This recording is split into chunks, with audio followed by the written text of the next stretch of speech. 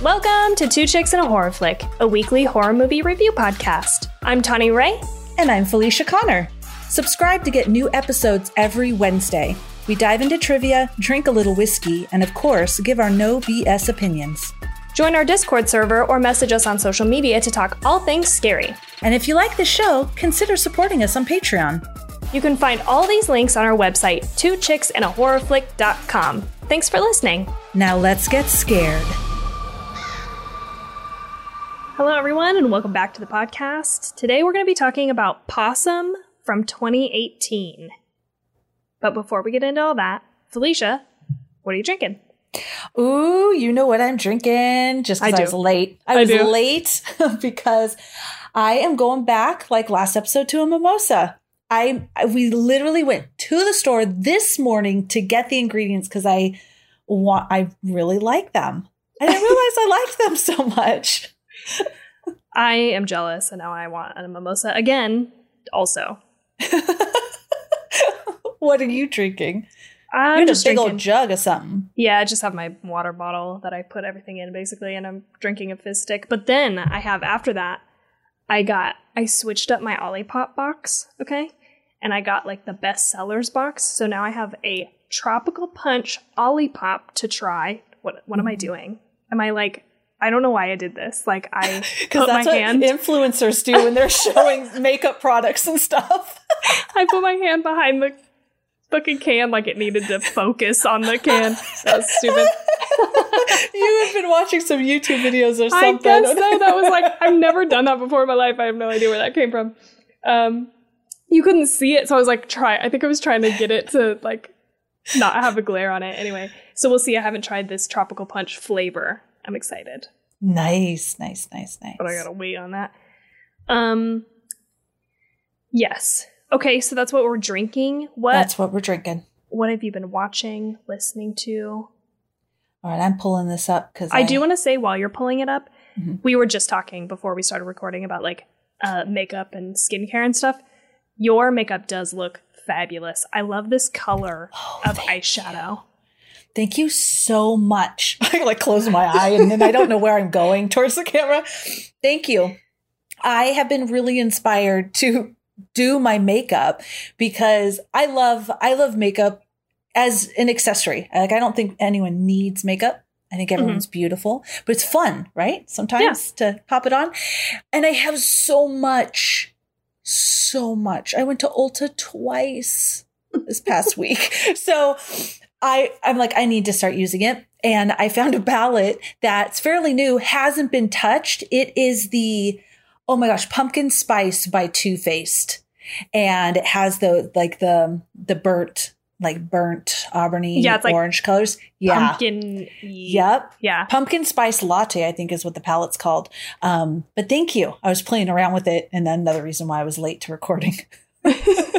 I was also going to say that it does feel kind of fall because it is that like orange. Yes. I think I was just thinking too, because I do love this color actually. And it is like one of the best fall colors, I think, is that like, deep kind of pumpkin orange. Not pumpkin, because pumpkin's kind of a light orange, but you know what I'm saying? Like that deep orange. And I was thinking I should go to the store and see if I can find a nail polish color like that because I think that'd be nice for fall. Yes, I think so too. I think you should. It feels like fall, doesn't it? I mean, I don't know about you. Well, I mean, physically outside, it doesn't. Well, actually, the other day, it did a little because it was only 94. So I was like, oh, the temperature's going down. It was nice. That's wild. It's like 94 is like, oh, we're getting a chill. Oh my gosh, I can walk to the mailbox. I definitely mentally and emotionally feel like fall 100%. I'm ready to. There was like a moment, I think it was like a week or two ago on the weekend, the temperature dropped dramatically. Like it got down to like 50s. Like it was like 45 or something in the morning at one point. And I was like, oh, it's about to be jacket time. And since then we've kind of gone back up. Like it's warmer now, but I'm like, nope, the ship has sailed. I'm already ready. The temperature dropped and I was like instantly in a sweater. My first sweater that I wore was that Black Christmas sweater that we bought at the convention. Nice. Oh. And I was like, yes, I'm in it. It's fall time. I love it. Oh, I love it. Yeah. I definitely feel fall-y. And then bringing back some colors because you can't tell if you're listening, but I'm a brunette again. And then I'm washing my hair. So now you probably can't tell, but in person, like it's lightening a little bit, after you wash it. And it's so yummy. I love my hairdresser. It's so great. And then I'm like, ooh, now I'm going to try these different colors. So every time you change like your hair color and stuff, it changes what makeup you can wear too. Oh, yeah. I guess that makes sense. I'm so fucking just like, I just find a thing that works and I stick with that for fucking years. That's it. This is the same makeup I've been doing for fucking years. And it looks amazing. Thank you. So it's very simple. You totally don't need to even switch it up. Mascara, foundation. Actually, I did start wearing blush semi-recently. Yes, she did. That made me so happy because that was my favorite thing. Yeah. Blush is my favorite. Anyway, sorry I distracted you. No, that was fun. What have you been watching? Let me tell you what I've been watching, but let me tell you this first because it warmed my heart. TT has a little friend over. She's a new friend, now her new best friend that she made at school. And this is the first time she's come over. And so anyways, they were in the living room talking about, what should we watch? And I always listen when I hear TT talking about me, just in case. What is she saying? Oh no. Because she's like, yeah, my mom, we can't watch that because my mom said, and she got kind of quiet and I'm like, what is she saying? And I don't know. She said something about a dead lady, I think. And I'm like, oh God, why is she telling her that? But then the little girl goes, what about Hocus Pocus? I love Hocus Pocus. And I'm like, yes, this is a great friend. And so Ash was like, me too. So they're in there watching Hocus Pocus. And then her mom invited us to the brother's birthday party in October. And, she goes, just a warning. I just want to make sure you know we might have some scary, gory costumes. And I'm like, oh my God, you are my people. This is great. It's like I have a horror podcast. I love it. I'm so excited. I had Halloween decor. Last year. There was a dead woman and kidnapped, like bloody stuff everywhere. And like parents were not happy with me. So I'm very happy. You're like, I'm here for this. Yes, I'm here for this. Oh, okay. So what I've been watching, three things, that I wanted to highlight. I watched the documentary on Netflix, Sins of Our Mother. And that was really interesting. When Steve and I first moved here, that was happening here in Arizona. Oh, okay. And we were waiting to find out, the kids are missing. I'm not going to give anything away. And if people know the story, but I forgot the woman's name, but you guys could look up Sins of Our Mother. And we were waiting for them to find her children and we were on pins and needles. So we watched the documentary about that. And it's kind of like, it's not anything like The Night Stalker, but it's like it in the sense, the documentaries where you have bits and pieces, because you have bits and pieces coming to you through the media, really through the media. And sometimes they're wrong and sometimes they're right. So this puts it all together and you're like, oh, that's what happened. That's how all of this played out. So that was really good. Sins of Our Mother. Watched The House of Gucci on Prime with Lady Gaga and Adam Driver, Al Pacino. Yeah. Loved it. I was going to say, how's that? I love Lady Gaga. Yeah, me too. And Adam Driver was amazing in this. I loved it. I love documentaries and movies about fashion. I don't know. It's so romantic and there's crime, intrigue, and romance in the world of fashion. And I love it. Okay. Super good. And then the last thing I watched last night was Vengeance. We watched Vengeance. It's free on Peacock right now. Well, it's on Peacock. So, if you have Peacock. And Vengeance is with, BJ Novak from The Office. And I don't think I know what this is. Boyd Holbrook and Dove Cameron, Ashton Kutcher. Really good, guys. Go watch it. It's about a podcaster who he's invited. I won't give anything away that's, so don't worry. But a girl dies and her family calls him because they think that they are boyfriend and girlfriend based on what they hear from their daughter. But he really doesn't know her at all. It was like almost like a one night stand. He's kind of sleazy. So they can, he goes out to her funeral, but they think she's been murdered.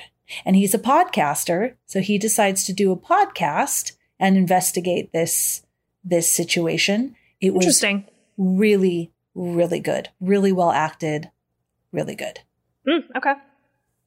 Interesting. I imagine it's not funny. Oh, He's yeah. It's so comedic. funny. Oh, no, it's funny. Oh, okay. Yeah. It's funny and serious. Right. And they do a really good job of balancing that. Okay. Interesting. Yeah.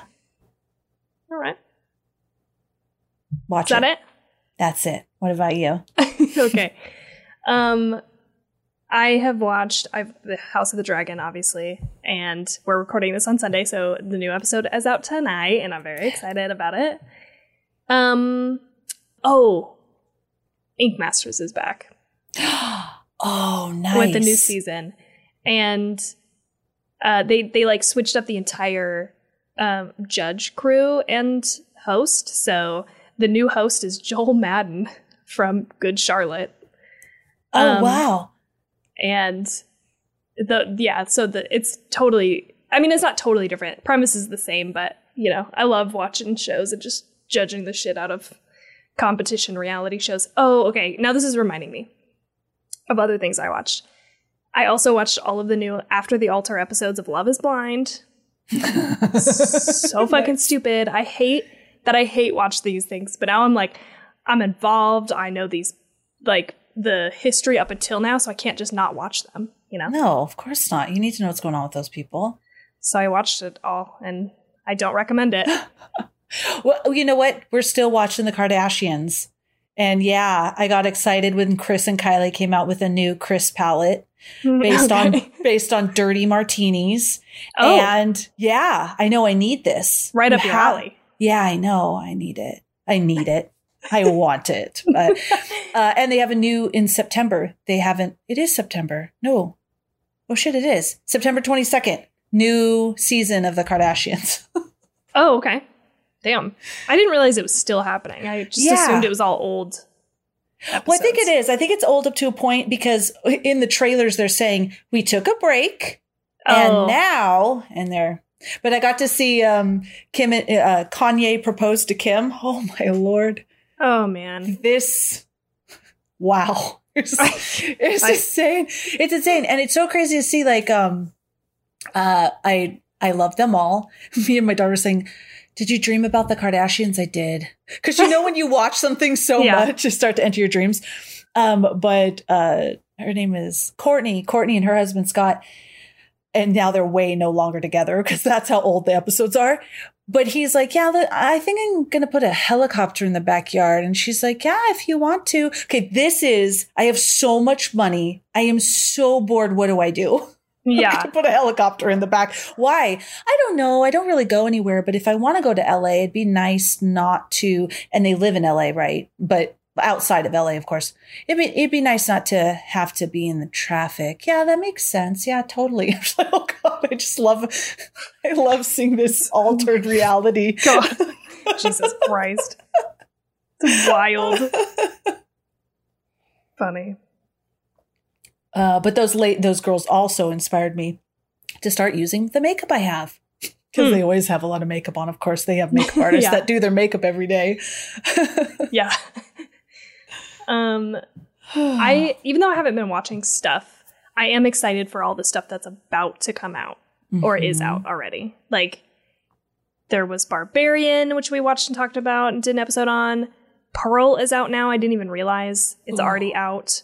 The follow-up to X, right? My Best Friend's Exorcism is coming out. Hocus Pocus 2. Yes. I just There's feel like another one. Like it's Call Me Baby or It's Okay, Darling. Oh, Don't Worry, Darling. You don't seem excited at all for that. This looks boring to me. Can I be honest? Everybody keeps talking about it. And it's like, it seems like I like Florence Pugh, because she's in it. Mm-hmm. But it just looks fucking boring. Like, Jade and I saw a preview for it today when we were watching YouTube videos. And I was like, I feel like I've seen this movie like 3 fucking times already. I don't know. That's just my hot take, not having seen it. It could be. But anyway, yeah. Yeah, there is screw that one. movie. That's why I brought it up. to spit on that movie. Oh, they do have the new Goodnight Mommy with there's a new Goodnight Mommy. A new one. Yep. And it is, you can watch it now, I believe.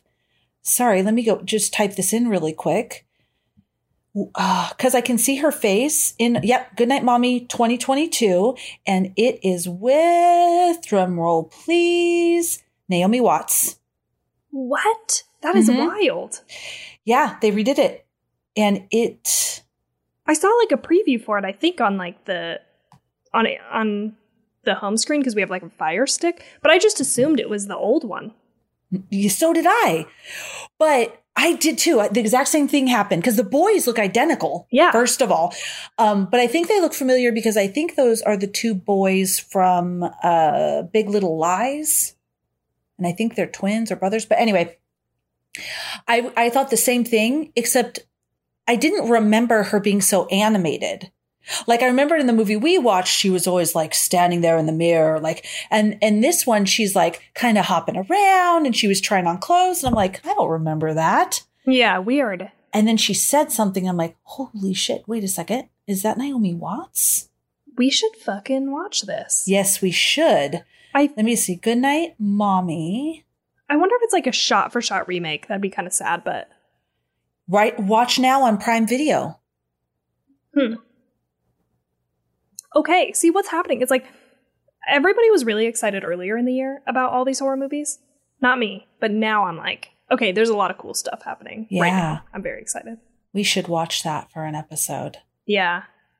It's kind of fun to do remakes, I think, because you can compare, and we've already done the original. With good actors. Yeah. Yeah. Huh. Okay. All right. We'll do that. We'll figure out when we're going to do that. I do want to do a quick shout out, something that I just realized.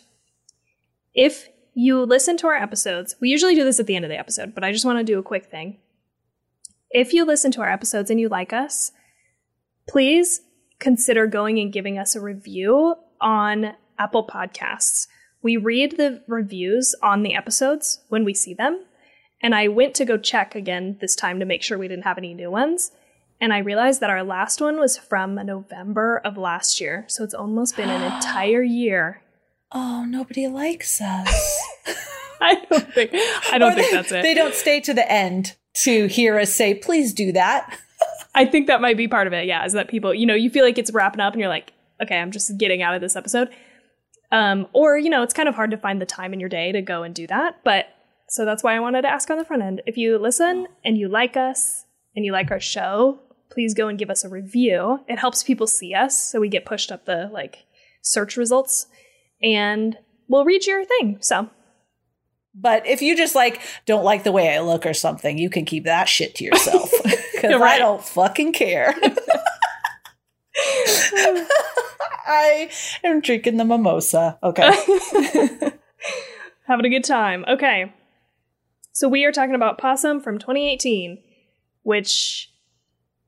I don't know how to describe it. It's like a. I usually grab this from the Wikipedia page, but I didn't. It's psychological for sure, right? Psychological, yeah. Atmospheric, creepy, slow burn horror movie. Yeah. From, I think, the UK? Yes. It is from the UK. Okay. Yeah, British psychological horror film. Written and directed by Matthew Holness. And I did a little quick search on him. He hasn't done a movie since this, directed a movie since this. I think he's mostly known as an actor. He is a, an actor, comedian, and something else. But he's mostly known for, comedy stuff. Oh, so wow. It's interesting how we kind of sometimes talk about movies that are similar in ways that we don't anticipate. Mm-hmm. You know what I mean?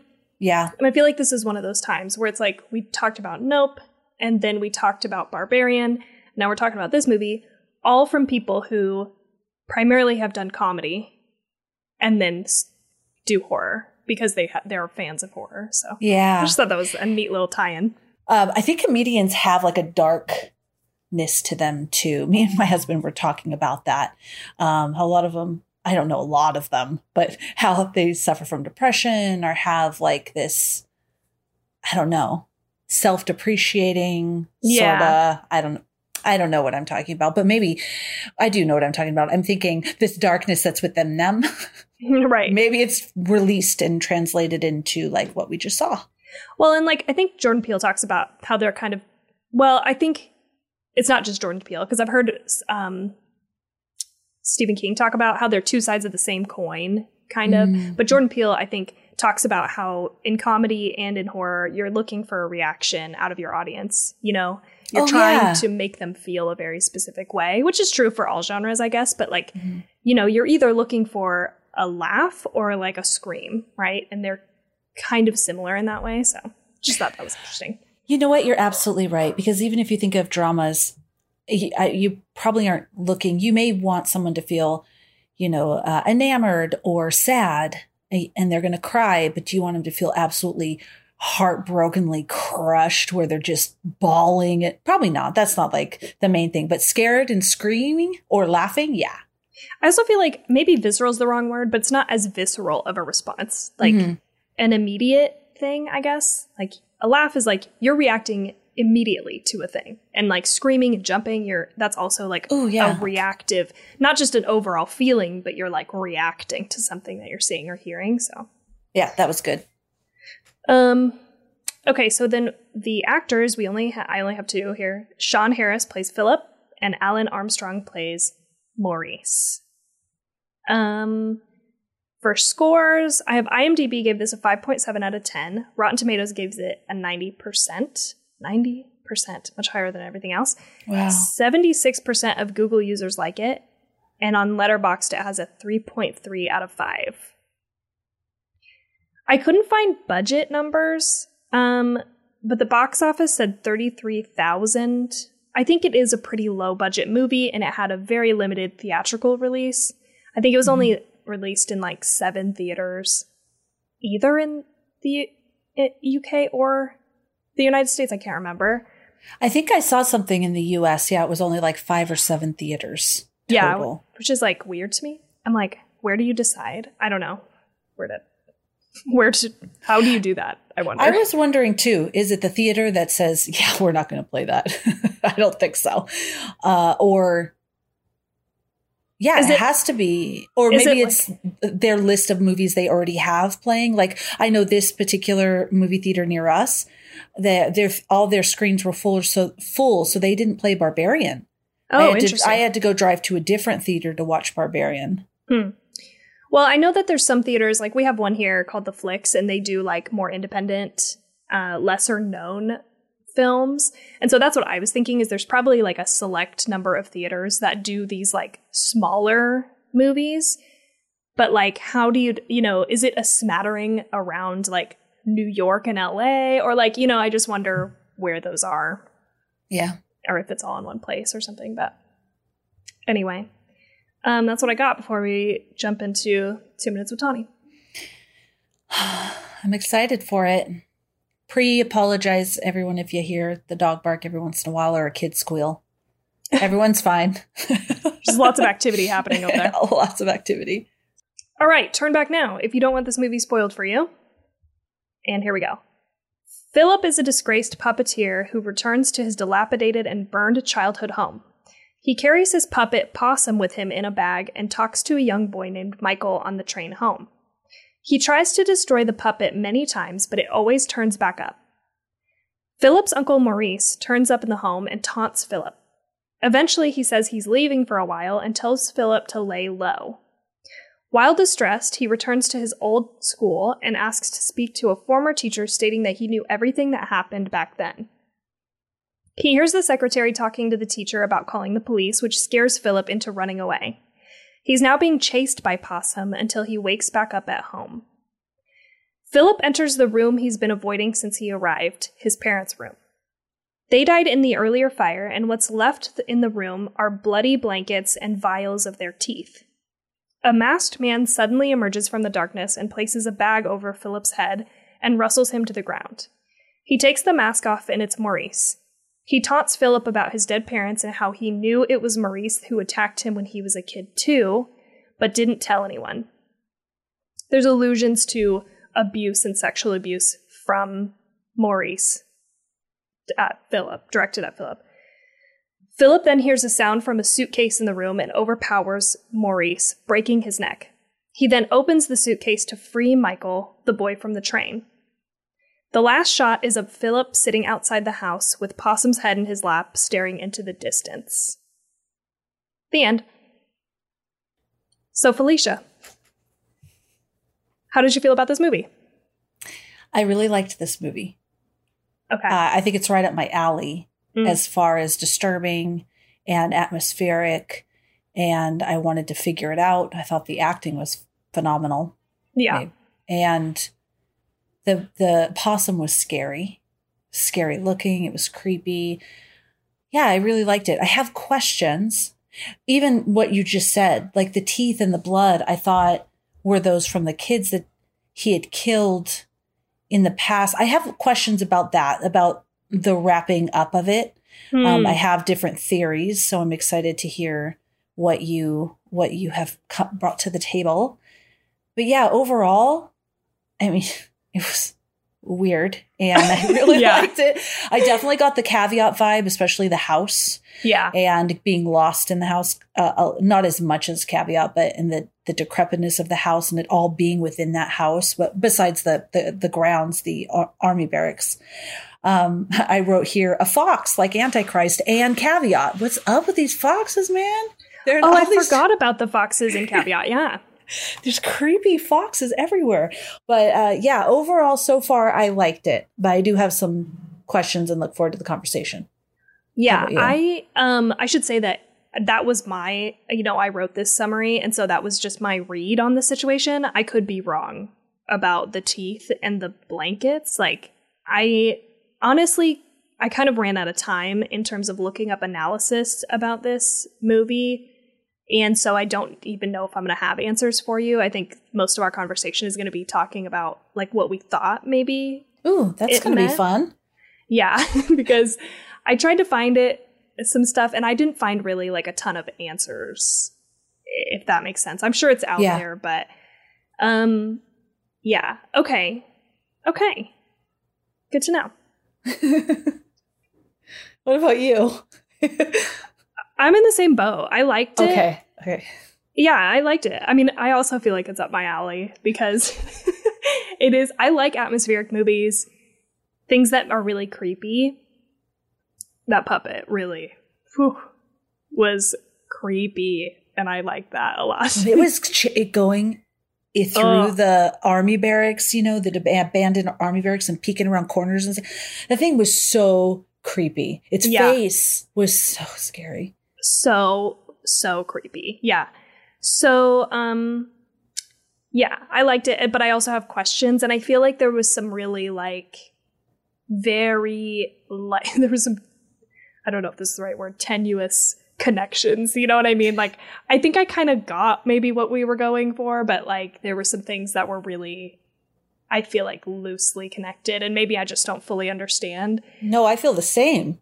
Yeah. So we'll see. We'll talk it out, see if we can kind of come to a good conclusion. My biggest problem, I think, with it, and I agree with all what you said, the acting was really phenomenal, really, really, really good. My only problem was the pacing. I feel like we could have cut almost 30 fucking minutes out of this thing. It's only an hour and a half, so it's not like it's a long movie. And I like a slow burn, but by the time we got about an hour in, I was like, okay, let's wrap this up. I need some answers at this point.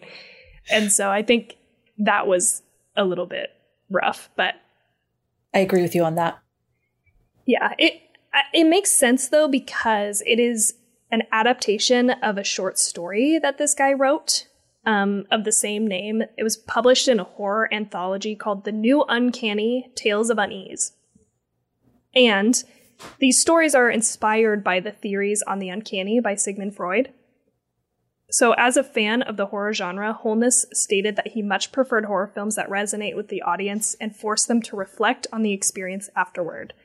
Possum's visual style was inspired by public information films Holmes saw in his youth. I guess these are like PSAs meant to scare you about, like, don't do drugs, you know? Oh, yeah. Yes. Other inspirations included Dead of Night from 1945, George Romero's Martin from 1978, and German expressionist films. I did try to get that book. Did you? Yeah, when I went on Amazon, they didn't have it for Prime, so I haven't gotten it yet. Oh, okay. But, I did look it up and was like, oh, I want this. I tried to look for it too. I tried to look for it at libraries too. Like, I was like, can I just check this out? Because I'm on like a ton of library apps and I couldn't find it anywhere either. I wanted to read it, but I think that's probably what happened pacing wise, right? Is they had a short story that they then tried to, pump up and elongate into a feature length film. And I think it suffers from that. That makes sense, because you don't want to add something that wasn't there. I mean, you could, but you got to be careful. It doesn't take away from the overall, what was going on in the movie. And in this particular one, it very well could have. Yeah. If you added any other scene or element that wasn't originally supposed to be there. Yeah. So to continue on just with some of this trivia about the uncanny, if you don't know what this is, the uncanny is the psychological experience of something as not simply mysterious, but creepy, often in a strangely familiar way. It may describe incidents where a familiar thing or event is encountered in an unsettling, eerie, or taboo context. And then something I found, so people talk about this mostly about the uncanny valley where things live that are like almost human, but not quite human. They're just a little bit off, and so they're unsettling to look at, like robots that are meant to look like people. And I also learned today, doing the research for this, that things that move are further into the uncanny valley. Like, they're more disturbing to us if they move. So that's why animatronic robots, the ones that like move and talk and like blink their eyes, are creepier than stationary things, you know? That makes sense. And I think that's what scares me the most, this uncanny, when we're watching movies and there's just something that just isn't right. Like, for example, Midsommar, where she's in the flower crown and they're breathing, but you just don't notice it right away. There's just something wrong and you feel uneasy about what you're seeing. Totally. Love that stuff. I feel like that kind of happens all the way through the movie too. Like, I feel like the interactions between him and Maurice are uncanny in the way that they're like they almost feel real, but they don't. You know, which I have a theory that we'll get to later. But something that I also came across is canny is from the Anglo-Saxon root ken, which means knowledge, understanding, or cognizance, mental perception, an idea beyond one's ken. Thus, the uncanny is something outside one's familiar knowledge or perceptions, which I thought was really interesting, especially after watching Outlander and hearing ken for the first time and then 1,000 more times throughout that show. You can? I love it. Oh, some real great sex scenes in that show. Yeah. Yes. That is true. Oh, that's so interesting. Yeah. So I feel like we might have a lot of different ideas of what it could mean or could be. So I'm just going to throw one out there because I have a few and I'm curious. Okay. So we have Philip. And he was physically and sexually abused by that man, Maurice. Maurice is his uncle that came to take care of him. I'm saying it like this because I want to make sure that I'm right. That came to take care of him after Philip's parents died in a fire. Yes. And so when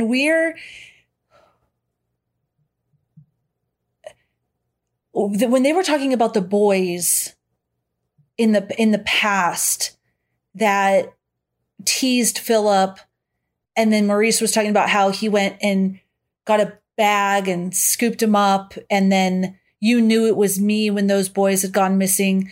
I got the feeling that Maurice had been doing this for a long time, and I was wondering if when Philip was going to all those places like the water where he put Possum, I guess I should back up a little bit. So Possum does possum represent, like, I wasn't clear if he was really a puppet or if it represented this dark stranger, this dark memory that he's carrying around with him that he can't get rid of. And then when he was trying to bury him, or he put him in the bag and like put him deep in the water, and then he went back there and stared at it. At first I was like, oh, is he killing children all over the place like Philip? And these are all his kill sites. But then at the end, when Maurice was saying all that stuff, I was like, oh, are those all Maurice's kill sites? And Philip knows about it but never said anything because he also abused Philip, so he was scared, which then made me think that that boy that was missing, that first of all, I thought it was Philip that kidnapped that boy. And then I thought, is it Maurice? And then I thought those teeth and the blood blankets and stuff, that maybe that room where his parents died now is Maurice's, like where he takes children and abuses them. And then when Philip opened up and Michael was in the suitcase and he ran out, then I didn't know, is Maurice even real? Is Philip like, I hate this particular statement that the abused abuse, because it's not true. That, I mean, there's situations where that, you know, people who abuse have been abused, but there's lots where they absolutely don't. But I think there might have been that sort of message too. And so then maybe he got rid of it. And so then he let the boy go, or maybe the boy was symbolic. Okay. So this was everything. I was going to do one thing and I just threw it all out there. Was Maurice real, or was this just like his, you know, this memory? And I don't know. So I would like to hear what you think. I think that, I definitely think that the puppet Possum is both a real puppet, because they mention that he's a disgraced puppeteer. Right. Yeah, right. Mm-hmm. And actually, now that I'm saying that, I don't remember how we learned that. Does Maurice just say that? Anyway, I think we can. Maurice says something about, you showed that to children. It was quite a scandal. Right. And I think in a recap, like in Wikipedia or something, or when I read a little smidge about what the movie was about before I watched it, it said a disgraced puppeteer. Oh, yeah. In the little summary. Yeah, I think it is a real puppet, but I also think it is supposed to represent like the trauma of being abused as a child that he cannot get rid of, right? Like it will always be with you kind of a thing. This is one of the things that I'm like not quite sure about, is what the purpose of the puppet to begin with is. In the short story, Philip makes the puppet, right? But he constructed it out of pieces of roadkill and dead animals. And I feel like that's not really explained in the movie. But I think that I'm guessing in the short story, it also kind of looks like him, right? Because it kind of looks like him. I'm so glad you said that, because I was like, oh, is that a mask of his face? And I was going to bring that up and see what you thought. Yeah, I think it is supposed to, because of this. Okay, I must not have grabbed this and put it in the thing, but when he was writing the short story, he took two things. It was like, because I think they were supposed to read Freud's, interpretation on the uncanny, and he took two things. It was like doppelgangers and I can't remember the other one. But he mixed those two things. Oh, it was like marionettes. And he mixed those two things together to come up with the idea for the puppet, which is what leads me to believe, because a doppelganger is a thing that looks just like you, right? Yeah. That's what leads me to believe that it has his face or something in the short story as well. So it can't only be made out of roadkill, I think. That's just an assumption, though, not having read it. And then I wondered, is that the connection with Possum also? Because, like, in the movie, it's just, there's no like possum about it. Anyway, we can come back to that. But roadkill, that makes sense, because possums are often hit as so they don't say anything about that, why that thing is named Possum. Yeah, like there's a very loose connection there, and I don't really know what that means. So we can come back to that maybe. But moving to your second part about like Maurice and what all of this meant, my read on it was similar in the way that the entire time I was watching the movie, I was like, all of these interactions with Maurice feel like, it feels dreamlike. It feels like it's not real. And it also, I was going to say this earlier, I think this movie is up my alley because it also reminds me of Silent Hill. Anything that gets close to reminding me of Silent Hill, I'm going to like it. This movie was on a hill. The house was on a hill. So I love it. Well, it's because like in Silent Hill, you kind of have this thing where it's like you're running around and you're doing shit, and then you like come back or you go to a new location.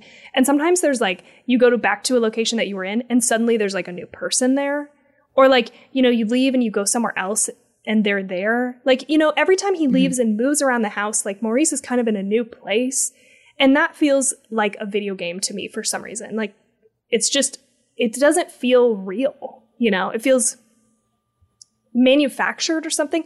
And that led me to think that Maurice either died a long time ago or he just is gone outside of Philip's life. And these are memories that he's had of his uncle, especially when we get into that last scene where he attacks him and is abusing him.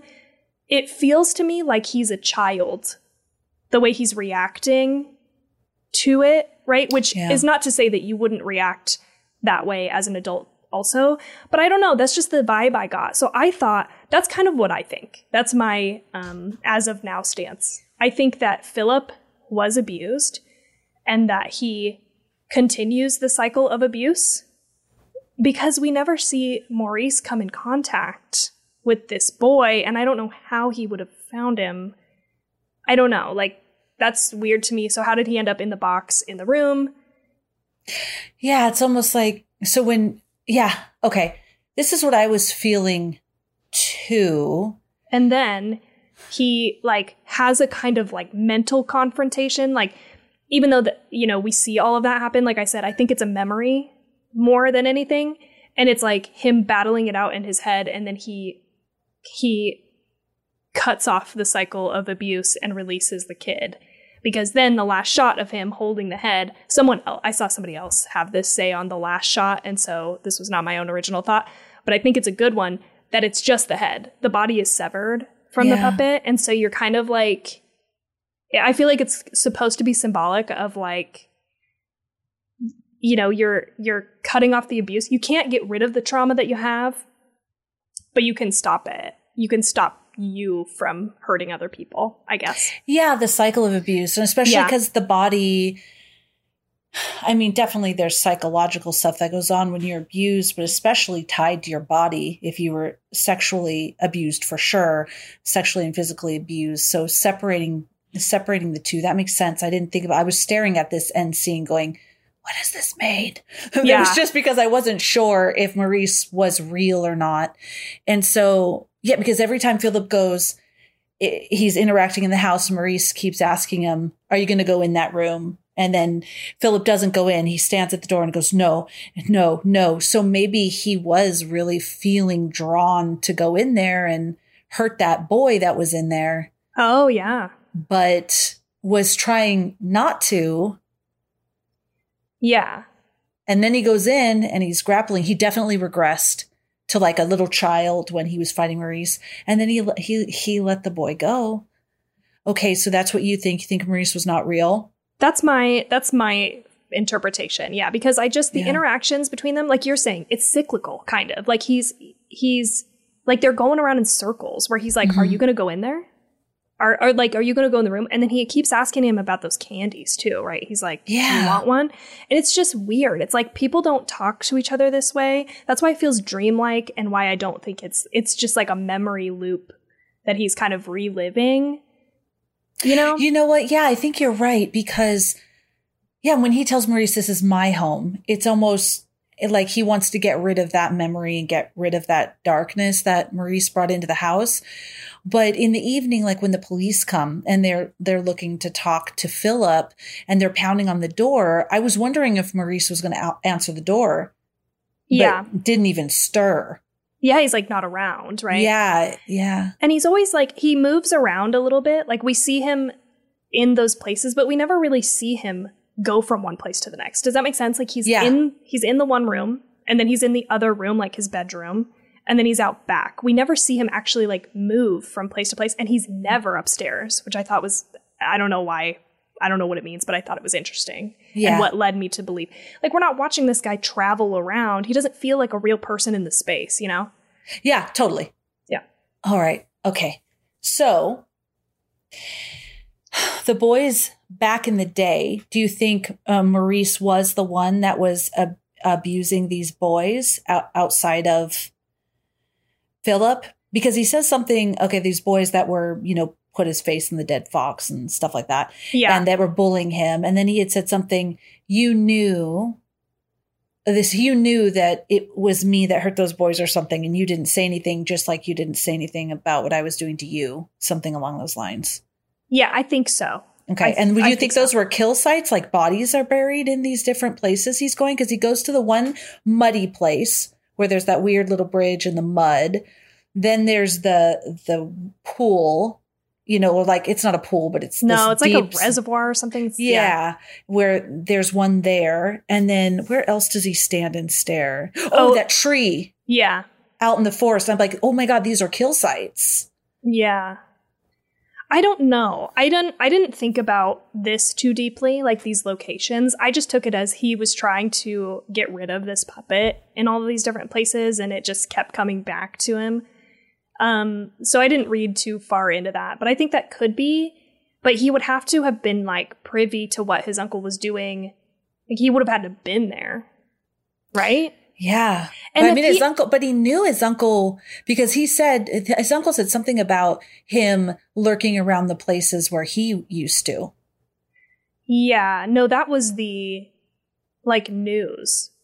No, right? the army barracks. Yeah. The news did say, we see this guy, but then Maurice at one point when they're fighting, I think says about going to all of my old places. Oh, I did not pick up on that. That made me go, oh my God. Oh, maybe he was the one then that was like maybe killing children and putting them everywhere. That's why it threw me off the scent that Philip was the one that was also a child predator.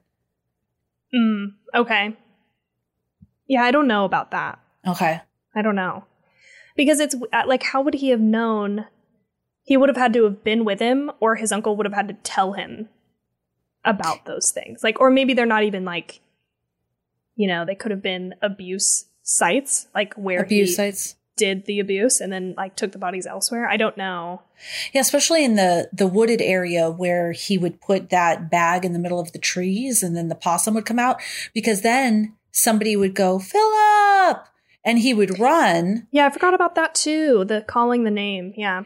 Yeah. At the beach, he was called too. So then I didn't know if that was maybe his uncle did bring him along. Like, I mean, there's stories of that where, and they feel there's lots of stories about that where they involve the kids. The kids keep the secret because they're scared themselves. Yeah. Ugh, that makes it worse. Yeah.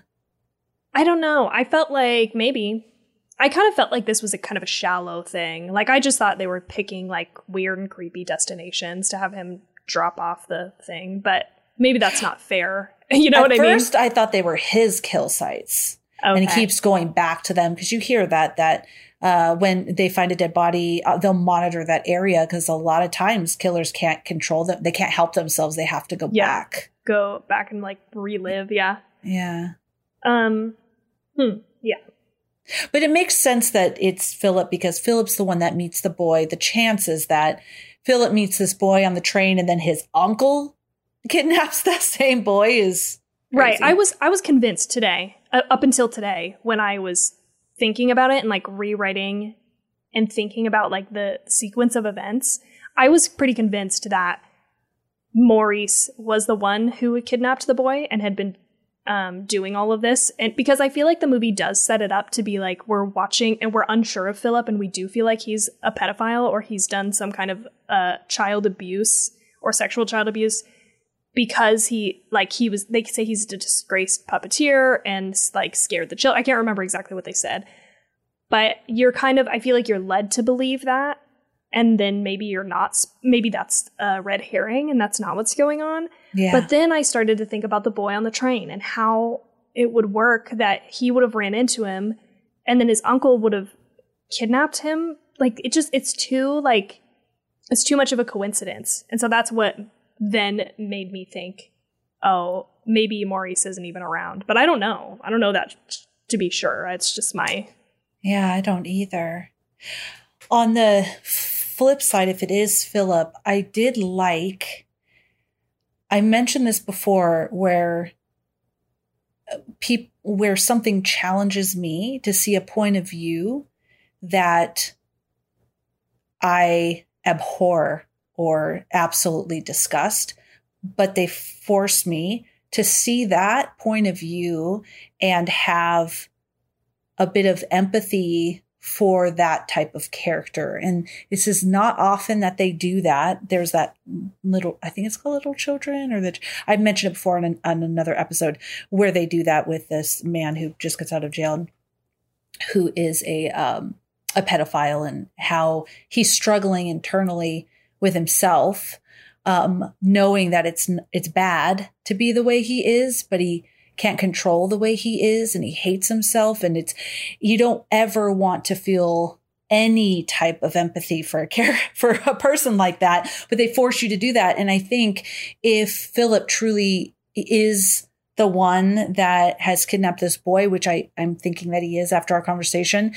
you also see how much he's struggling with who he is, and you feel for him. That's all I'll say. Like, it doesn't make, you just, you feel for him. Exactly. Like what you're saying, like, it doesn't excuse what people do. And this is also something we talked about in our angst episode as well, like nature versus nurture, and like, what that ultimately does and how culpable someone can be in a situation like this because of that. Like, and it's never an excuse, but it's like extenuating circumstances kind of. Yeah. And so it is an interesting movie from that viewpoint, because you do not want this person as the main character to be bad in any way, right? Like, that's just, we enjoy watching things that we like main characters, and we want them to be good people and to be like redeemed and stuff. But I think, if that is the case, you do get a little bit of redemption at the end where he does let him go and breaks the cycle of abuse, right? Yes. Yeah.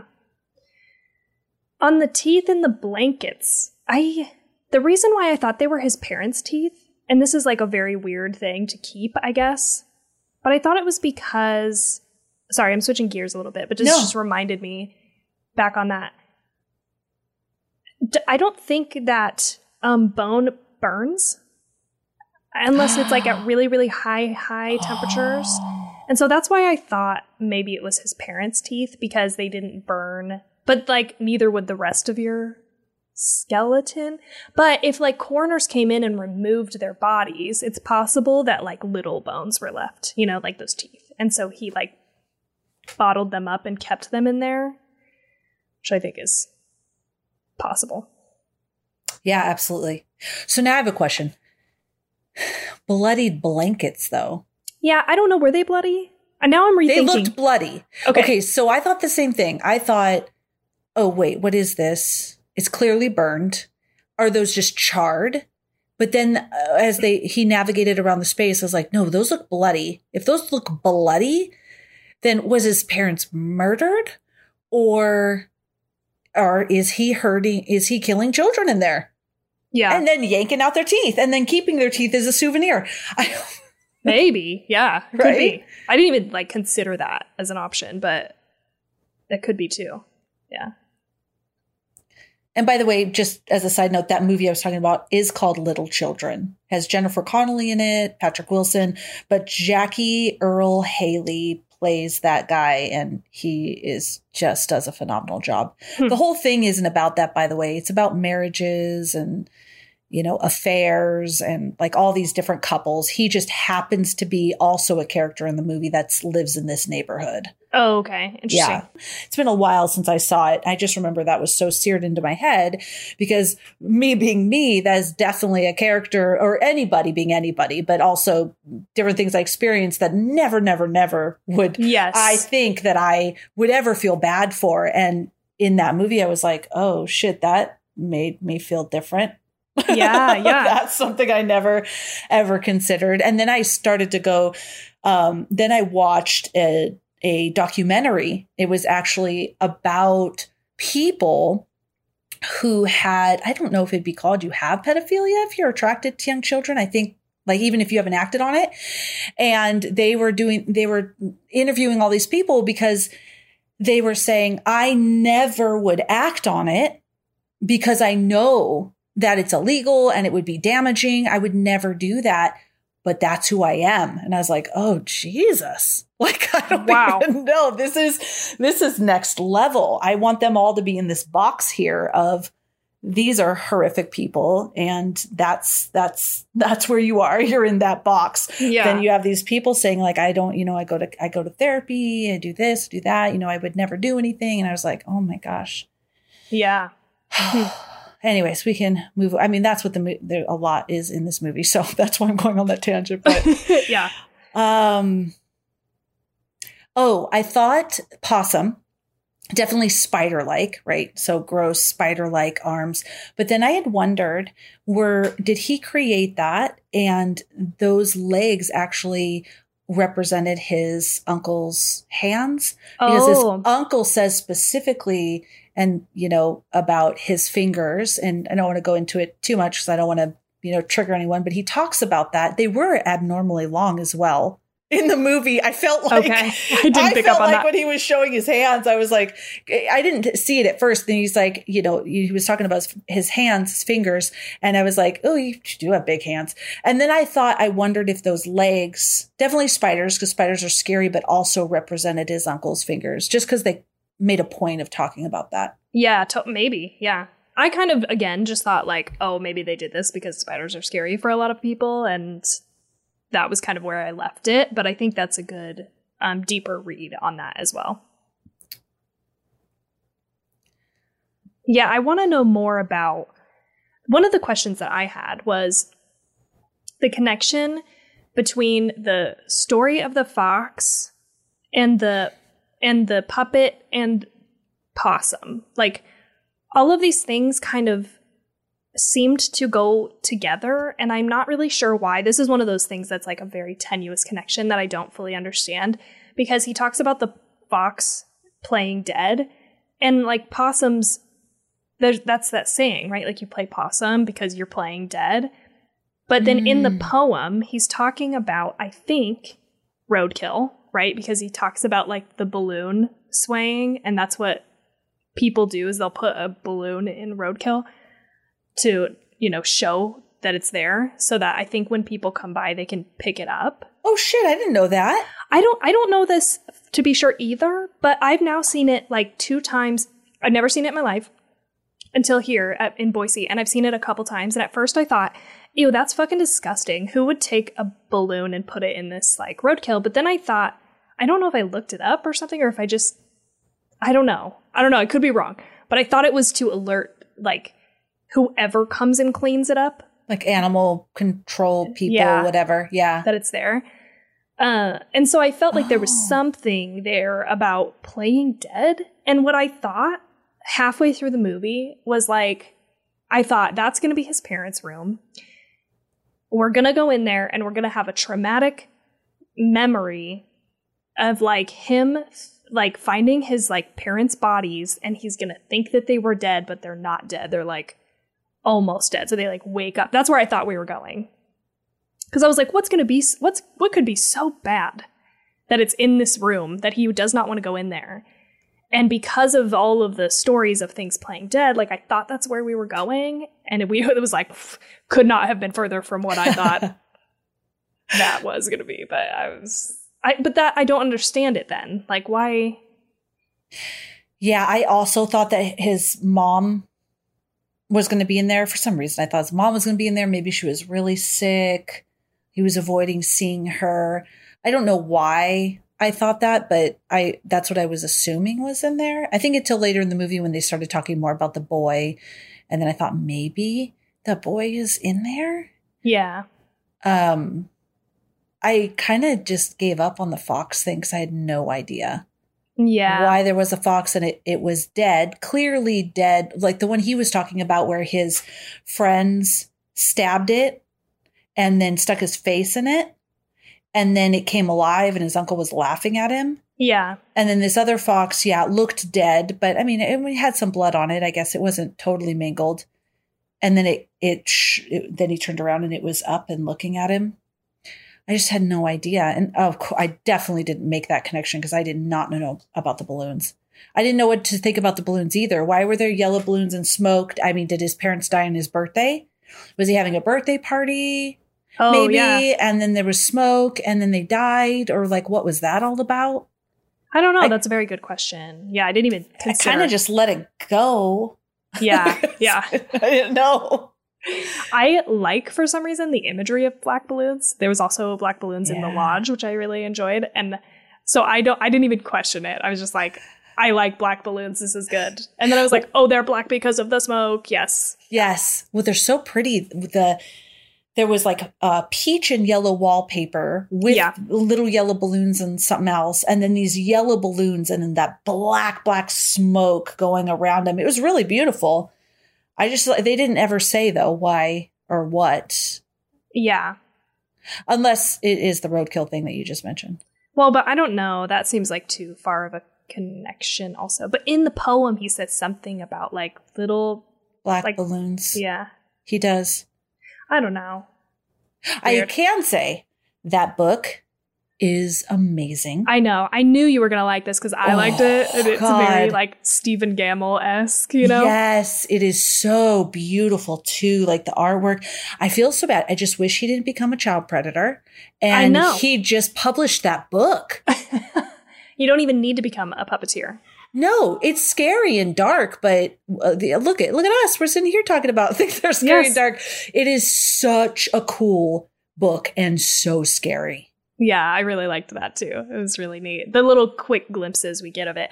And then also though, there's one of the images in the book. It's the image of Possum and it has a little boy's head on it. And it looks like a little boy. Like it looks like him illustrating himself as a little boy on Possum.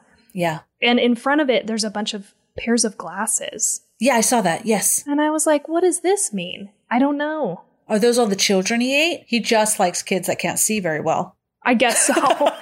Yeah, but I wondered if it was supposed to be representative of all the boys that Maurice, killed, picked up and abused, potentially killed. Yeah, I don't know. Yeah. I mean, because why not glasses? I mean, the shoes or glasses. Maybe there's a kid or two that specifically seared into his mind that wore glasses. I was staring at it thinking, what does that mean? Yeah, what does it represent? I don't know. These are the things that I'm not really sure that there was an actual connection. I hate to just assume, because this does feel like a movie that this guy put thought into, and it wasn't just creepy for the sake of being creepy. There's a story to it, but there's a meaning. I don't know if everything had I'm throwing this out there. Okay. You didn't see anything about the Holocaust or anything. And the only reason I mention that is because of that very, very famous image of the pile of glasses for all the people, the glasses that were taken from people that were going in the concentration camps. Yeah, that's what I thought when I saw it. And I'm like, wait a second. And I'm like, no, I don't think this has anything to do with that. Or if it does, it's way over my head. Yeah, no, I didn't. It's not a ton about this movie. It's, I think, the one time in my life that I've gone to IMDb and there's one piece of trivia, just one. Most of my trivia I got from the Wikipedia page. So, yeah, but maybe, I don't know. I think maybe it was just a representation of little boys. Yeah, who had been killed by his uncle. Do you think he killed them? I don't remember. The only reason I say kill is because I'm so convinced those were kill sites. Yeah. All I the don't places remember. he put possum, that's why. Do they ever mention that? I guess they mentioned the boys went missing. Yeah, all he says is, this is something, you remember, this is something that happened before, like a while back when you were a kid. Yeah, I'd have to like rewatch this movie, I feel like, to get a good, to maybe watch through a couple different lenses to see, because I can't remember now if they mention if the boys went missing. Like, were they just abused? Because he was wearing a mask. It's possible that he, let them go and didn't kill them. Yeah. And they were never able to identify who it was, right? Yeah, I feel like I can very confidently say I don't think they said that any kids were killed. I think I made that connection because of the locations. The locations, yeah. And the bloody blankets, which maybe weren't even bloody. It was pretty fast and things were burned. The teeth as well. If he's yanking kids' teeth out, he's probably not letting them go. If he's abusing them and yanking their teeth out, I'm thinking that they are not. But they don't talk about it though in the news or anything like that. Yeah. Okay. It's a lot. There's like a lot and it's not explained. Like we do never get an answer about like why he's like disgraced, why he's disgraced. We'd have no idea what happened with the puppet and kids. It's just. And he has that boy in that room. We have no idea. Is he abusing that boy or not? Is it only what we see where he's like, no, he's not going in there. Like he kidnapped the boy and then he's just in there and he's not going in there. Or when he's having these weird fits and these weird delusions, is he hurting that kid? The only reason I mention that is because the kid is like in his underwear, like long underwear when he's definitely not in his school uniform. When he comes out of the suitcase, he's not in his school uniform. Was he in his like long underwear, I feel like it was, you know what I mean by long underwear, like a undershirt and like. Okay. Like old fashioned long underwear. I don't know. He got out really fast. Yeah. Like long johns. Like yes. Pajamas. That's what I'm trying to say. Yeah, like pajamas. Okay. But it definitely wasn't like that school uniform that he was wearing. Before. Okay. Yeah. He does seem to follow him too, right? Is the other thing. Like he follows them when they get off the train and then it cuts and I don't remember where we go after that, but he is following them. I think he gets home after. Yeah. So it's he is following fast too.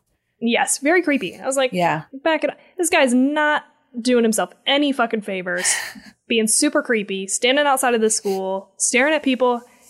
It was like, bro. Yeah, because when he was standing outside the school, I thought, is he waiting for like kids to come out?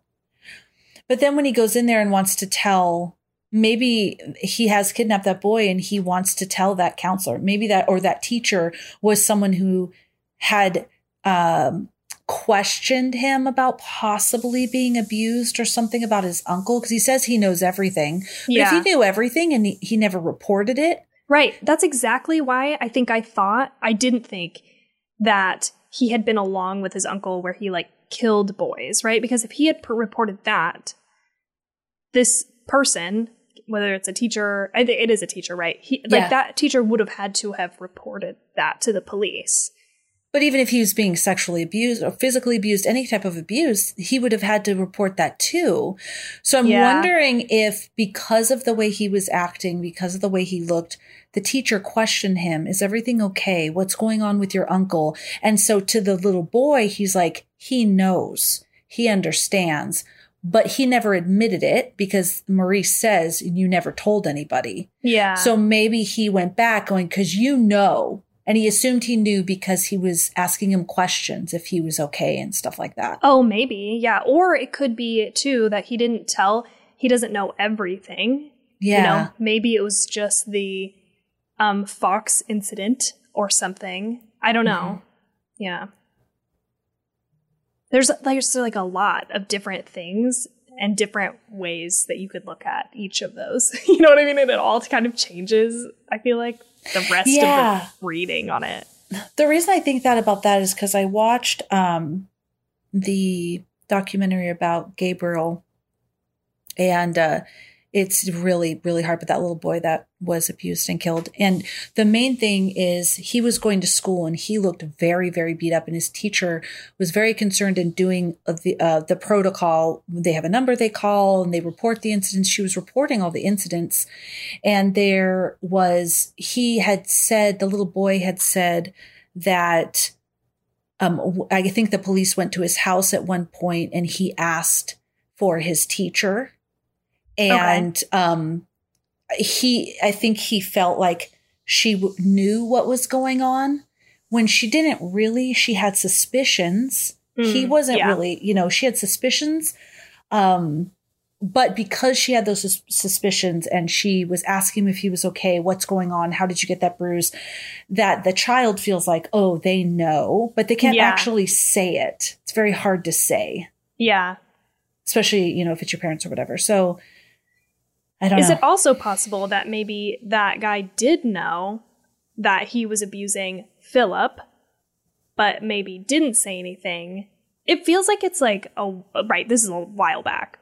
Philip has got to be 40s, not 30s, at least. I was going to say at least mid-late 30s, right? Yeah. Mid-late 30s, yeah. So it's like, this was a long time ago.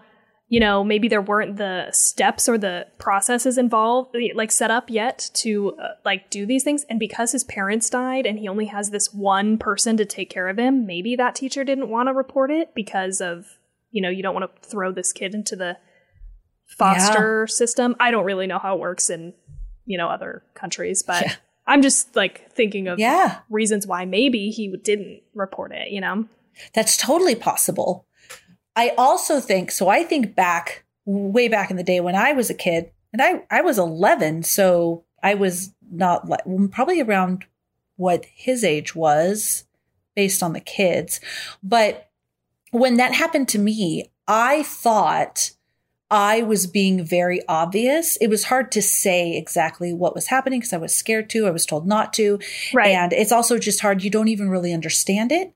So I think people forget about that too. As a child, you don't even really understand what it is that's happening to be able to communicate it. I felt that I was being very obvious that something was wrong. So then fast forward to years later, when I finally actually told my parents what happened, my parents had no idea. And so this whole time as a kid, I felt really almost even betrayed by my parents that they weren't protecting me. But they had no idea when I thought it was very obvious. So based on what you're saying, with him being years later, all he has is that memory of what he thought and felt as a child with this forms teacher. Yes. That maybe he was going there going, he knows everything. And the teacher's like, wait. The teacher. Who is that? Totally. That's what I was going to say. He may not even remember him. Right? Yeah. Because they don't act like they know who he is when he's standing there and he goes, I used to go to school here. And they're like, look, dude, you need to go because you're being creepy. Yeah. Well, but that I also thought maybe there's a new set of staff, that he doesn't know these two people, but maybe that teacher that because, when you think about, you go back, you probably only have a couple teachers that you had, in school.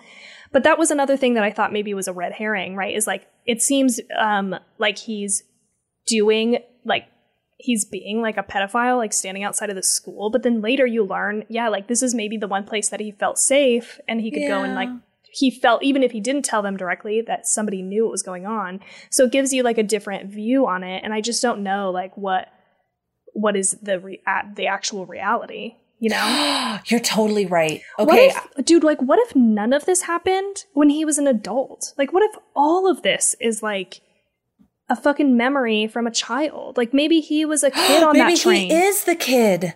Fuck. What if he is Michael in the suitcase? And by facing these feelings and these fears of his uncle and killing him, ending that, he releases himself. He releases himself as a little boy. Oh, yeah, maybe. I mean, yeah, maybe. I don't know. I don't know why he doesn't have the same name. Right. Because no one else is involved. Well, the police come to his house, though. Yeah. Oh, but maybe that's just a memory? What Yeah. if this is all a memory of when the police did? What if the teacher did report it and the police came to the house? Oh, maybe. And Uncle Maurice just didn't answer the door. Yeah, and of course he's not going to answer the door in front of Maurice, Yeah. right? Like, yeah. And this was all memories of when he was a kid. And then to end it all up. I mean, because on the news they're saying this boy is missing. But again, like you mentioned, it's dreamlike in this house. It's weird, dude. Yeah, like the TV flips on automatically. Yes, this is another thing that reminded me of Silent Hill, because this is something that happens in the games at some point. Like you like walk in and it's like it knows that you're there, and so it's like showing you a thing, right? Yes. Like it's this very weird dynamic and dance that he's doing with the environment of this house, right? That feels like unreal. Totally. Yeah. Sorry, I got excited because I love this. Yeah. When I post about this episode, I want to hashtag the director, and maybe he'll want to talk to us about it. I want to read the short story for sure. Yeah, me because too. now I question it all. Is it just all his struggle? I think maybe the kid could represent him, but I also think there's a possibility that it is a kid from his childhood, right? A different kid that he was kidnapped and he like released. Right. And he's just basically reliving all this. I mean, I think he's an adult right now in the context of the movie, but all of this that he's experiencing could be memories, And he just it's just tormenting him and he has to let it go. Yeah. And and this all happened when he was a kid. Maybe he killed Maurice when he was a kid. I don't know. And let go the other kid. Because it's a weird thing. Like on the train too, when he goes up to him and he's like, what are you drawing? This is another thing that feels childlike. And maybe it's because he was abused as a child. I think this is actually one of the things that he does really well as an actor, and probably was done well directing wise, is his mannerisms. He looks like a child, even though he's like old, the way that his posture is, the way how that he runs. Yes. It all feels like regress. Like, what did you say earlier? Infantile. Like he regressed. Yeah. Yeah. Yeah. He regresses. Yeah. Yes. Because when he asked the little boy, what are you drawing? He was a big drawer. He drew. That's true. All the stuff in the book and stuff like that. Yeah. I don't know. This might be my new favorite theory.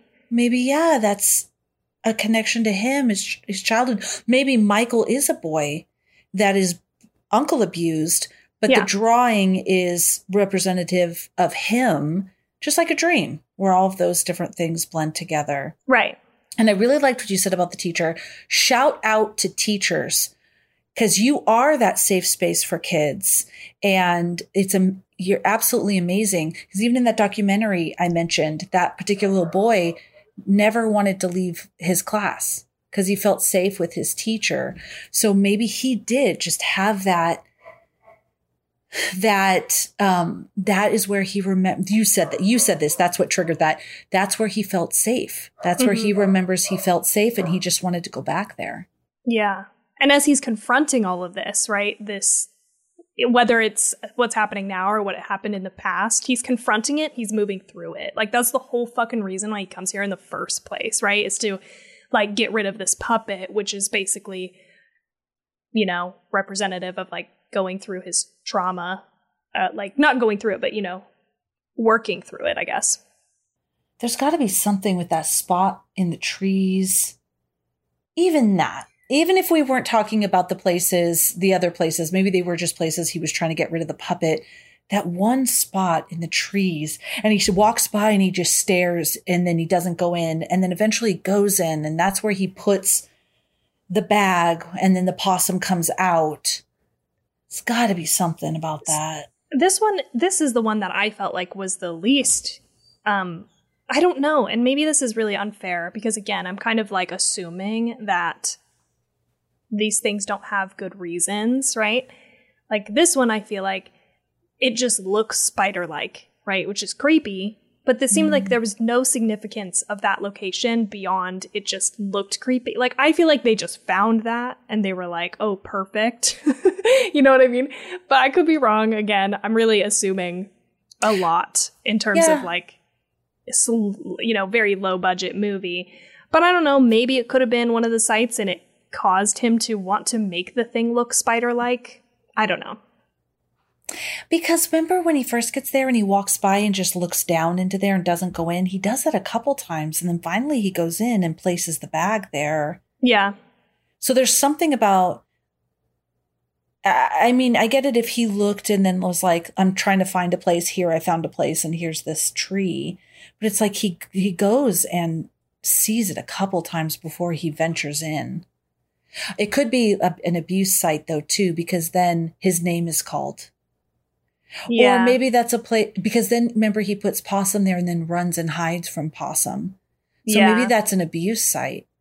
And he ran away and his uncle was calling him, Philip, because he ran away. Maybe that. I think it's more, Tawny. I think it's more. I would buy also, just following my line of thinking here, if it was an abuse site and that is why the puppet looks like a spider, is because that's one of the locations, right? And so there's a tie in there, not just like spiders are creepy. But I mean, I liked your other idea too, that it was like finger representative of the uncle's fingers. I think that's maybe a thing that could be too. I like the idea of it meaning more than just like spiders are scary, you know? Yeah. No, I like that too, that idea, because I never thought of that with the tree, I didn't look at the tree and think it looked like a spider. And now when I think back, I was like, oh yeah, maybe that's what it is. The branches of the tree, because those legs and the brown, maybe that's. Because his face is in the center, right, of the puppet. And he places himself at the center of this place. And it's the only time, I feel like, where the lighting like significantly changes, right? He's standing over it and all of a sudden it's like there's one light from above and it's dark outside of that. And so it feels really weird. Like, again, I don't know if it's supposed to be a memory or there was something significant about it. Yeah, maybe something happened there. Okay. Yeah. All right. I do like, and I will say, and I've said this before, but I haven't said it for a very long time, I don't jump a lot when I watch stuff. I'm just not a jumper. But when he's in the room and the uncle comes out of the darkness and grabs him, that got my ass. I am not a jumper, but oh my God, it's just like the last minute you expect a jump scare. And yes. Oh, it got me. The whole movie, there was no jump scares. There's lots of creepy images, but nothing. Steve actually had come in to get his computer right. Like he passed the screen and then the guy jumped and I screamed and then Steve startled. And that was the only time, the whole movie. Yeah. I mean, there was like the rest of the time there were scary moments like you're saying, but it wasn't really like a jump scare. Like I like when oh God, it got my ass too when he was like laying in the bed and he turns around and it was there but you don't really like see it. We had to rewind it and watch it again until he goes to shove it off the bed. And then you're like, oh God, what was that? Yes, I did that too. I rewound it to see, is that the thing? Is that the possum? Like I wasn't sure because you don't fully see the possum and its face or anything at that point. No, it's really reserved. And this is something that I took a note on. He said that he decided to hold back the director on showing the puppet too much, stating, you can see something horrific, but once you've seen it, the effect wears off, which is why we kept so much of it as secret as possible. And I really think this was well done. Like they do keep it hidden for a long portion of time. And then when you see it, you just get these quick little glimpses that keep it scary. Yes. Yes. And you see, they did this brilliantly because you see only portions. And even when you see part of the face, but you don't see the face head on or whatever, all the way through, you're being revealed more and more of this puppet until you actually now see it moving within the army barracks and peeking around doorways. So now it seems like it's something that's chasing you. Yeah, they did this so good. Even when it was, I don't like this, when it was on the wall. Yes, when it was hanging there on the wall and its little legs, it almost looked like a cloak. Yeah. And then when he was looking at the mirror and he almost, like he became the thing, but it wasn't like he fully became it. It was just like his face a little bit. It wasn't over the top. It was just enough for you to go, oh shit, he looks like the possum. Yeah, totally. And I do like how they did, that was a giant puppet. that they made, and it took several people to puppeteer it. I don't know if that's the right word. When it was moving through the barracks and stuff. And I feel like that was really well done. I don't like stuff that's like over the top, and I really like that they kept it practical and actually moved that thing. I think it stayed scary and wasn't, it didn't suffer from like trying to fucking throw in a bunch of CGI. Yeah. Crawling through the freaking hallways. Nope, it's just peeking around. Just scary enough. And I feel like it's effective. I think other people would watch this movie and think it's funny and stupid, right? I could definitely see that people would be like, yeah, I don't agree, but I could see how you would think that, but I thought it was really well done. And I hope someone has this encased on the wall, this puppet. I'm sure. Yeah. It's so gross and scary. I liked it a lot because I like really creepy stuff, imagery like that, and it did a really good job of creeping me out. So I looked up, or I saw just where they won some stuff. So there's a little bit of a note of the creature effects, which I'll get to. But so it premiered in the U.S. at the Brooklyn Horror Film Festival Awards, and it won for Best Actor, Best Supporting Actor, and Best Cinematography. Wow, excellent. Are all great. Yes. And then it was nominated for the Fangoria Chainsaw Awards for Best Creature Effects, but it lost. And I was like, what did it lose to? Right? I went and looked, and it lost to The Ritual. So, okay. What can you do? But I was like, come on. But 2018 was a really great year for horror in general. Like, I was like looking it up, and I was like, shit, they had a stacked thing going on. It was like Halloween 2018, Hereditary. Ooh, I always do that where I'll watch a movie and I'm like, that didn't win. What was it up against? And I go and look and I'm like, oh, okay, I see. Yes. What else came out? Let's see. Oh, Suspiria, the remake. Upgrade. Oh, man. I mean, it was just like, it was a very competitive year, I feel like, for horror. But anyway, I thought that was really cool. I had just a couple more things about the acting and a little bit more about just the movie. So they said, and we have already talked about this, how this guy did an amazing job playing Philip. He said, we did a lot of prep work together discussing Philip and where he'd come from and what he'd been through. And Sean wasn't really interested in the horror side of it so much as he was getting to the truth of his character and expressing what he'd gone through for the audience. And I also, this is the only IMDb trivia note, says Sean Harris as Philip does not smile once throughout this film. In fact, he wears a frown through more than 95% of the movie. Oh, you're right. Yeah. He has an extremely frowny face. And I wonder what he looks like in real life, like in a different acting scenario, like, does he look a little bit more happy than this? I don't know. He did a great job of, there's like these moments where you can tell that he's in like a state, like he's like totally remembering something, or he's like really caught up in his head. Like, you tell he's like just totally gone, kind of. He's so lost in thought, and then he kind of like comes back to, like, a lot of his acting is physical, but it's subtle, and there's so little dialogue. I like movies with very little dialogue, and I just feel like they really did a great job here. Yeah. Yes, I agree. Yeah. They don't say much, and they don't need to. That's so powerful. I was even just thinking as you were talking about the different scenes and how it just, now reliving this scene where he's sitting in that abandoned army barracks and he's looking at the picture of his mom and dad, and then the black rain, so probably like rain filled with soot, is coming down, and he's just in agony. And it just now made me think, because when I was watching it, I was like, oh, wow, this is really beautifully shot. But now thinking back, like, his whole life, what was his life before? Maybe he had a really good life. Yeah. And now that his parents have died, his whole life is now where he's at now. Like so much pain, so much trauma because of that one event, and how just powerful and beautifully acted. Yeah.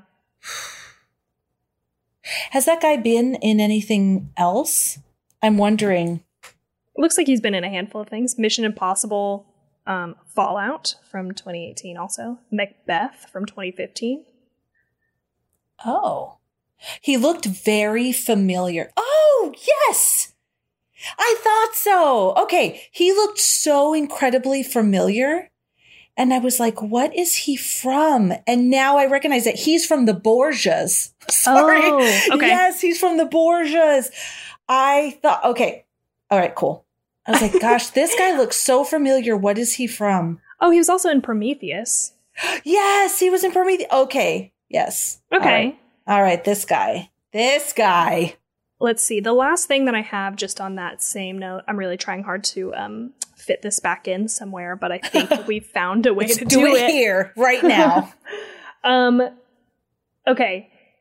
While he was developing the film's story, Holness drew upon his love of 1920s and 30s silent films, which he found to be so brilliantly creepy. He wanted to replicate this same filmmaking technique, lamenting that many modern films overlooked them and ended up being less creepy.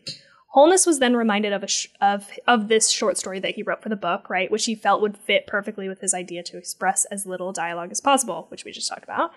And on top of that, it was originally decided that he would use intertitles, so just like, little text cards, periodically throughout the movie, so that was going to be used to voice the characters' thoughts throughout the film. Again, drawn from Silent Hill films, because that's how they used to do it. But he abandoned the idea during the editing process as he felt like it slowed down the pacing of the film, which I'm fucking glad, because it's already slow. Yeah. And he said instead opting for the voiceover narration. And so I like how that started as a point of inspiration and then came to be the voiceover, and I think it works really well. Yeah, I agree. Yeah. And I'm glad he abandoned that idea of putting those. I know exactly what he's talking about with those little cards. I don't know that. I don't think it would have worked either. You get, like you were saying, you get these references, right? Or maybe Jade said that actually. Because I told him this trivia and he was like, oh, I got that. I was like, yeah. Oh, that was probably Jade. Yeah. I wanted to take credit a minute there for it, but it's Jade. Yeah. Okay, I think that's about all I got. I don't know that I'm any more clear on it, but I am excited about it. I'm almost excited about it because I'm not so clear. Right. Because it could be all of these different things. And it's almost like I could choose my own adventure. I loved those books when I was a kid. Choose your own adventure. I think it means this. And I kind of like that. I do too. And that's exactly what he said he wanted to set out to do, right? Is a movie that people talk about afterwards and you kind of have to explore and it sits with you. I will say this did feel This fell a little. I'm not even drinking today. This fell a little short of my expectations because I really wanted to be scared. And it is really creepy. Like, I liked the experience of watching it, but it didn't stick with me in the way that I was like scared later at night when I was like laying in bed. You know what I mean? It's a disturbing movie for sure. It's different in that way. I did not expect for it to be disturbing. I thought it was just going to be creepy. So it kind of missed the mark there, I think, for me. But I would have to agree with you because it was more, I wasn't scared myself, like you mentioned, going to bed, because it was the kind of like this internal psychological trauma that he's experiencing. So it was very creepy, uncanny. It was an amazing experience to witness, but it wasn't like I was scared to go to bed. I'm still scared. I am still scared to have my feet near the underneath the bed. Yeah. When I wake up in the middle of the night and go to the bathroom, I am 45 and I run and jump onto the bed. I run and jump. Yes. All and because of the grudge. And this didn't do it, that same thing for you. Or me. No. I just felt really bad for him and his experience, but I wasn't scared of the possum coming. Yeah. Okay. Felicia, are you ready to rate this movie? I'm ready. Okay. After very careful review of all my previous scores, I would like to rate Possum. I would like to rate it. I would like to. Okay. Please do not tell me no. 3.9. Oh, okay. Yeah, I think it was really impactful. I think it really just displayed, or not displayed, but depicted all of these different elements of trauma and fear and all of these sorts of things in a really beautiful way. I enjoyed it, so I'd like to rate it a 3.9. Okay. All right. That's high. That's higher than I thought you were going to go. I think I'm going to give this a 3.5. Ooh, that's high. Nice. Yeah, I did really like it in the end. I had some problems with it, but like, I think it's worth a watch. And I actually am surprised that people don't talk about it more. It seems like it's a little, I don't know, I want to say underrated, I guess, but that's not the right word. But like, people don't talk about it a lot, right? Even, I think we were talking to Mark from a podcast on Elm Street, right? And he hadn't even heard of it. He was like, what's that? Yeah. What are you watching? I hadn't heard of it until after watching Caveat and then reading people talking about Caveat and how good it was. And, you know, there's a bunch of people online who are like, I want to watch more stuff like this. And then people would say, oh, if you haven't already, you should watch Possum, right? Because it's just similar in many ways, but it's also different in many ways. Like, I think this movie has a very deep, you know, message that it's trying to convey. Whereas I liked the experience of watching Caveat more. So I'm going to go 3.5 ultimately. I just wish the pacing was better.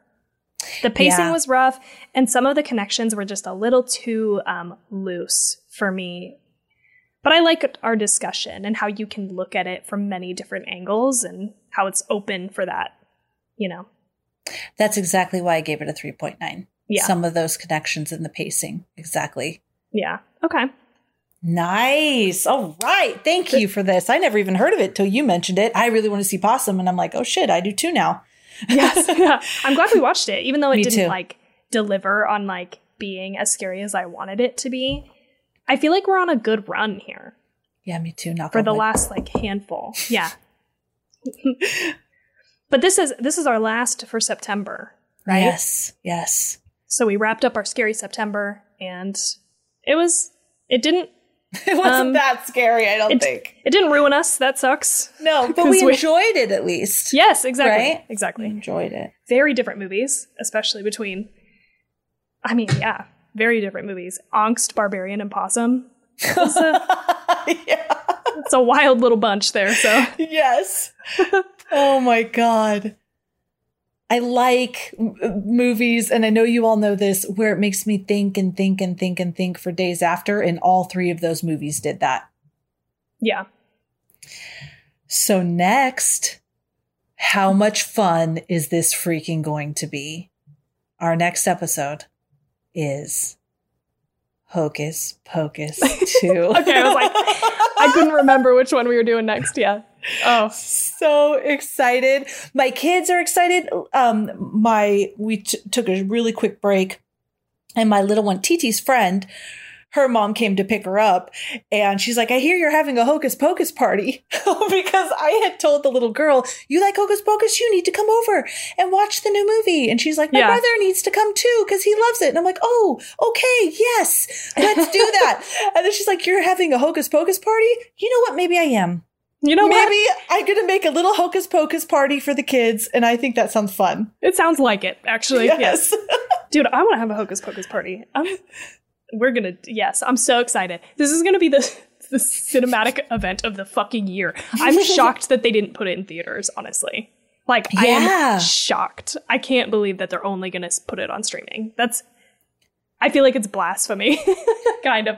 I mean, in some ways, it's like keeping with the original tradition, right? Because it wasn't just like a made-for-TV, like Disney movie, I think. Oh, was originally, it? I think. Oh, that makes sense, but no. I can't remember now that I'm saying that out loud. If they did a theatrical release and then it didn't do well, it definitely flopped. Either way, it flopped in the beginning, and then it got a cult following because they played it over and over again around Halloween, but. I guess in that way, it might be keeping with tradition, but I don't know. I'm so fucking excited. I'm excited too. And I'm going to plan a Hocus Pocus party just honestly with the family and those 3 kids. But yeah. Hey, it's a party. How fun. We could all dress up as witches and, okay, this is next level. We'll have pizza. We'll have pizza and popcorn and we'll watch the movie. Yes. Super excited. So that is going to be our first October episode, Hocus Pocus 2. Yes. Yep. All right. Well, hey, that it? everybody. Yeah, that's it. If you want to, again, if you want to follow us, go to Instagram at 2 Chicks and a Horror Flick, or you can go to 2chicksandhorrorflick.com. That will lead you to any other social media platform that you prefer. It'll also give you links to our episodes on your podcatcher platform that you prefer. Also get your 2 Chicks and a Horror Flick merch and join our Discord community where we chat. We chat all things horror, true crime, books, whatever. We love engaging with people in there. And what else, Tawny? You can support the show by going to our Patreon or giving us a like, review, and subscribe on whatever podcatcher you're listening to us on. Just like Felicia talked about, we're everywhere, or almost everywhere, probably.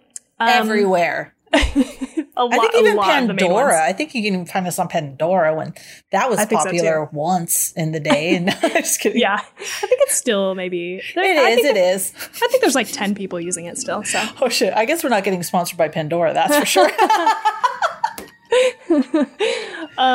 Anyway, but yeah, I think that's it. We hope you have such a good night. No nightmares.